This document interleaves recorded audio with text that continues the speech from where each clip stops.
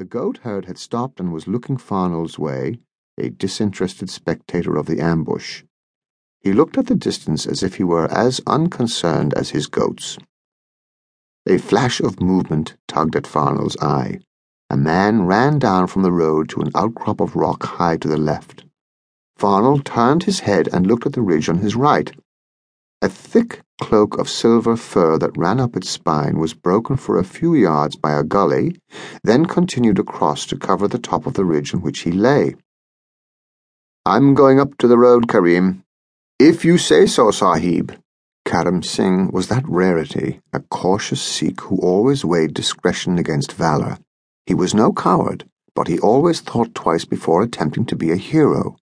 He would deride others for their instant cowardice, as he just had the porters, but there were Paharis, and, being a Sikh, he could not think of them with anything but derision. "When I reach there, you follow me." "If you say so, Sahib, but wouldn't it be better to wait till nightfall?" "Karim, that won't be for another 8 hours." Then Farnell sighed. "I don't know why I bothered to keep you with me." "You have become accustomed to me, Sahib." True, Farnell thought. A man's loyalty was worth more than his bravery.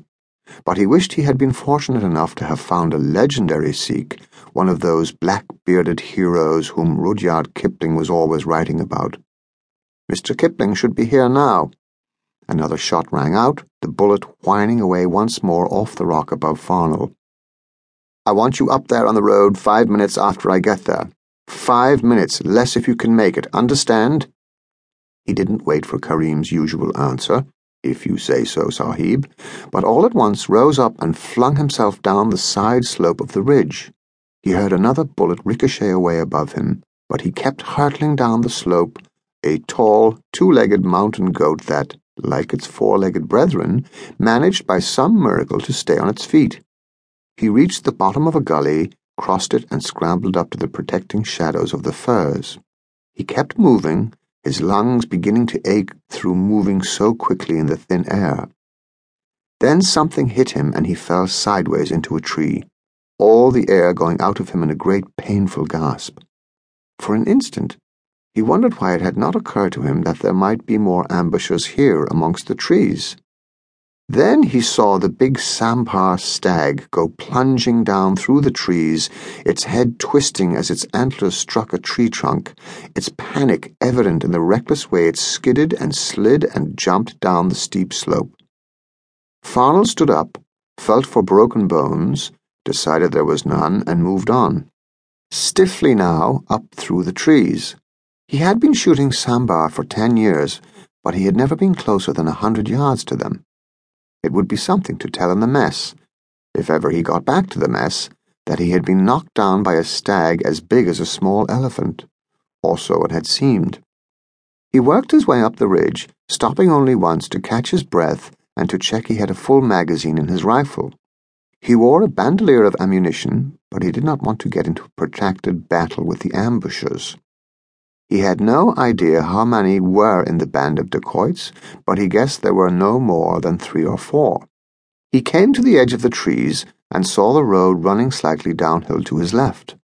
That meant, with luck, he should be above the enemy, a golden rule amongst hillmen. He had been born in these hills. He had been sent to England, to Wellington and Sandhurst to be educated. His real education, that needed for survival here, had been bred into him at birth. 4 generations of Farnells had fought in India, and 3 of them had been born here. There were instincts inherent in him that still prevailed under the varnish that the years in England had applied. He understood as well as anyone that the tribesmen of these hills, from Afghanistan as far east as Nagaland, knew as much about fighting as any graduate of Sandhurst, probably a great deal more. He crossed the road at a run, made it to the forest of firs that continued up the slope. He moved swiftly, his experience showing in the way he made use of his cover. Like Karim Singh, he was a veteran of ambushes.